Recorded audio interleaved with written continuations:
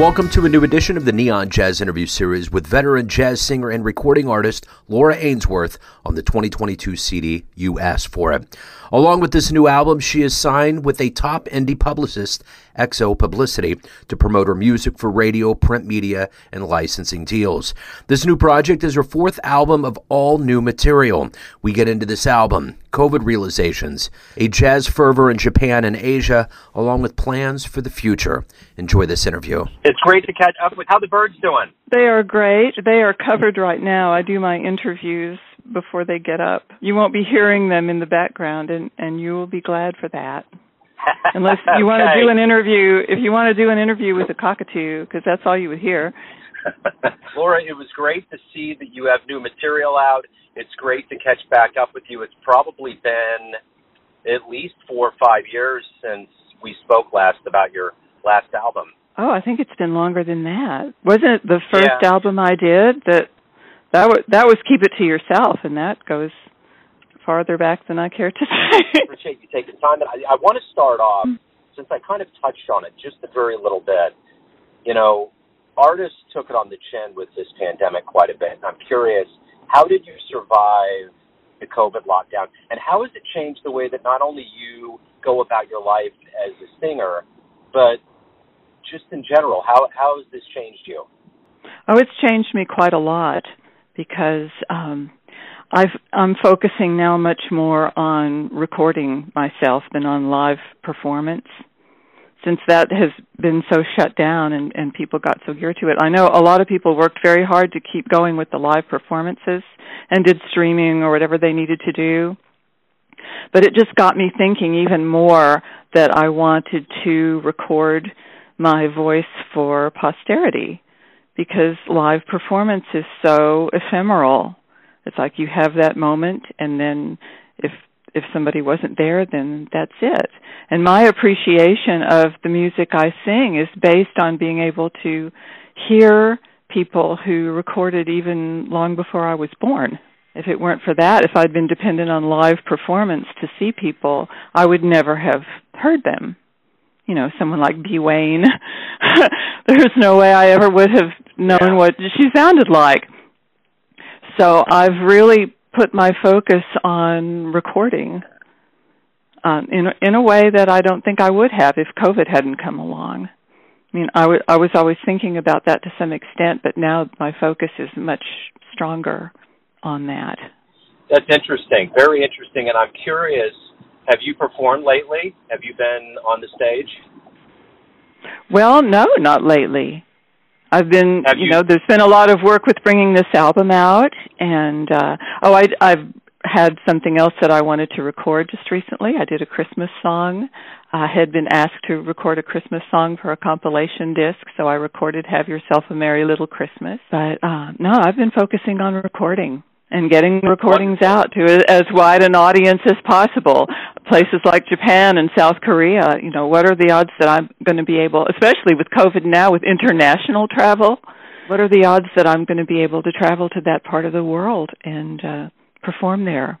So the only way, really, for people to hear me is for me to make more records. You asked for it. Talk to me about how you put this album together. Obviously, in the name of it kind of explains things, but delve in. Tell me how all this came together. Well, that explains part of it, just the idea that they were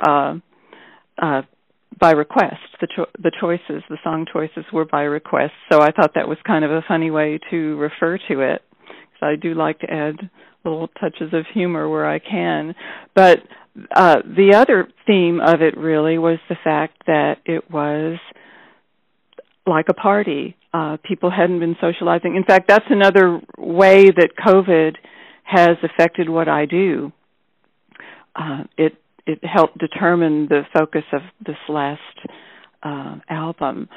It's supposed to be a party, a casual cocktail party at home, kind of like what Rob and Laura Petrie would have had, sitting around in the sunken living room, and musicians there jamming and people making their requests for what I should sing.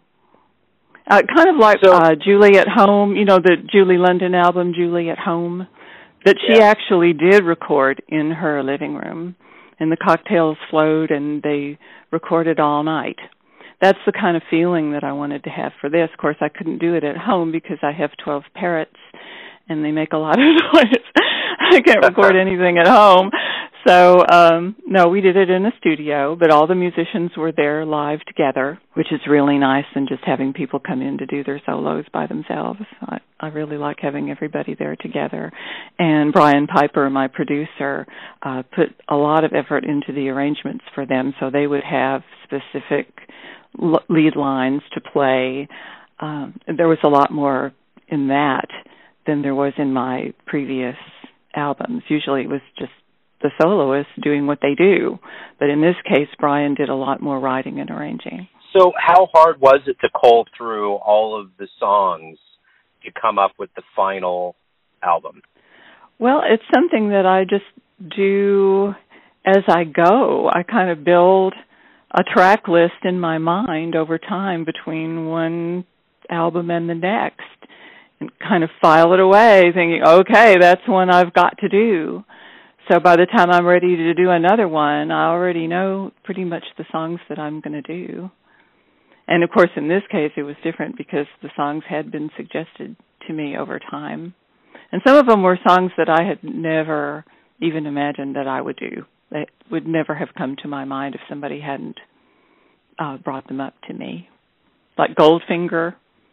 I would never have thought to record Goldfinger if it hadn't been somebody who was just behind the bar at a place where I was singing said, you know what you ought to sing?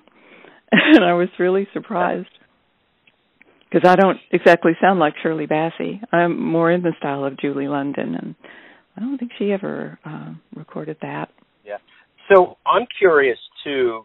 You're with XO Publicity, and yes. That has to be exciting to be involved with them. And then on the other part of it, I'm curious about your popularity and your reach in a place like Japan that loves jazz as much as they do. That has been so exciting to me because in America, I don't know what it is about Americans and their own form of music.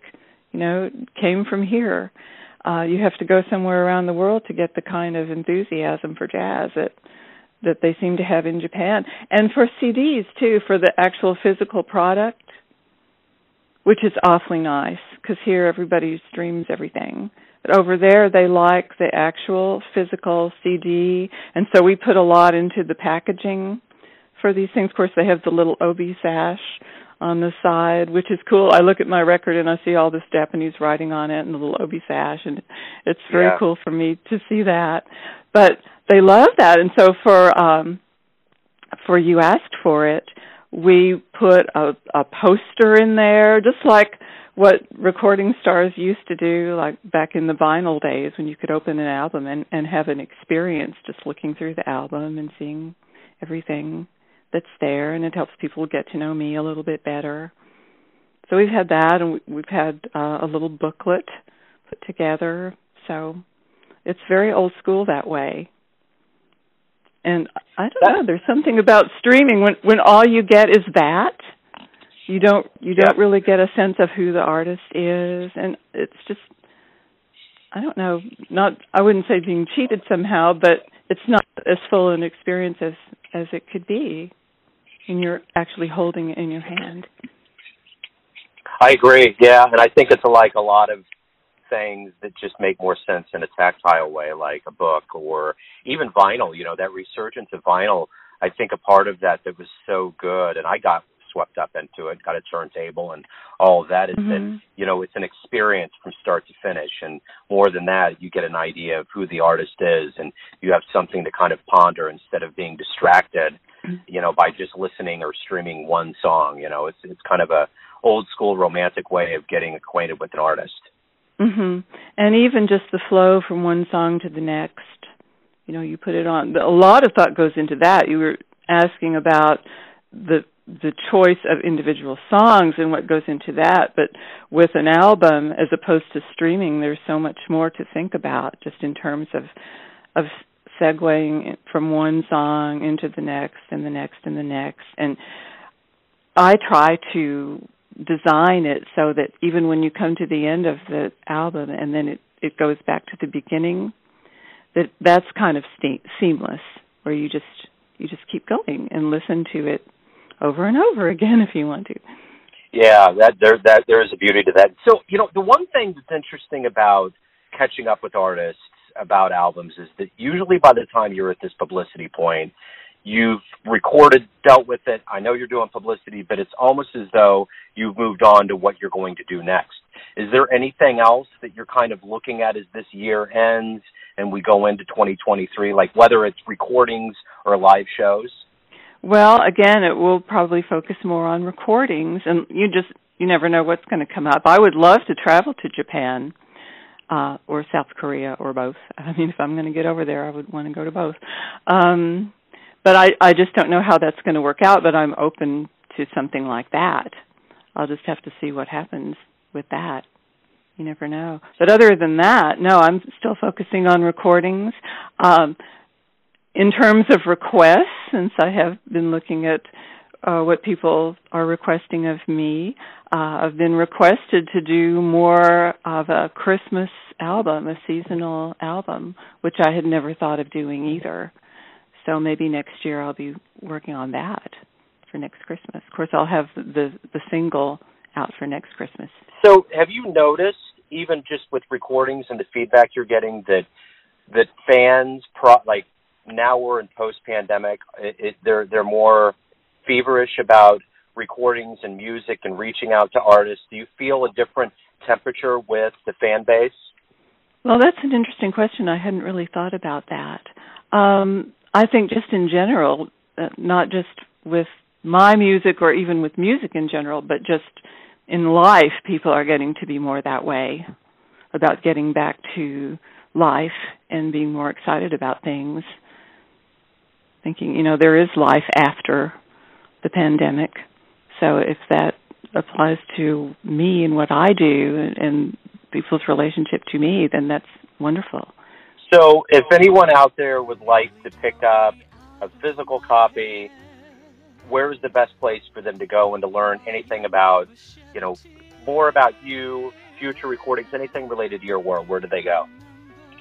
Well, that is easy. That there's just one clearinghouse to go to for all of that, and that is my website, lauraainsworth.com.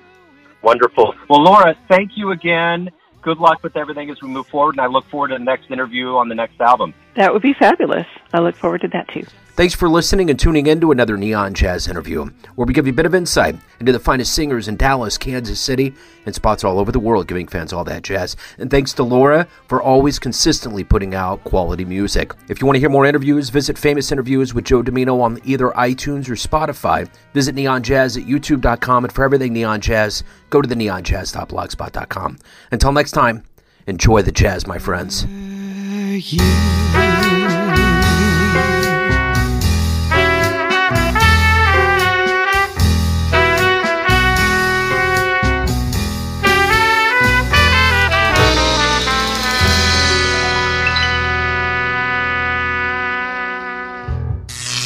Neon Jazz.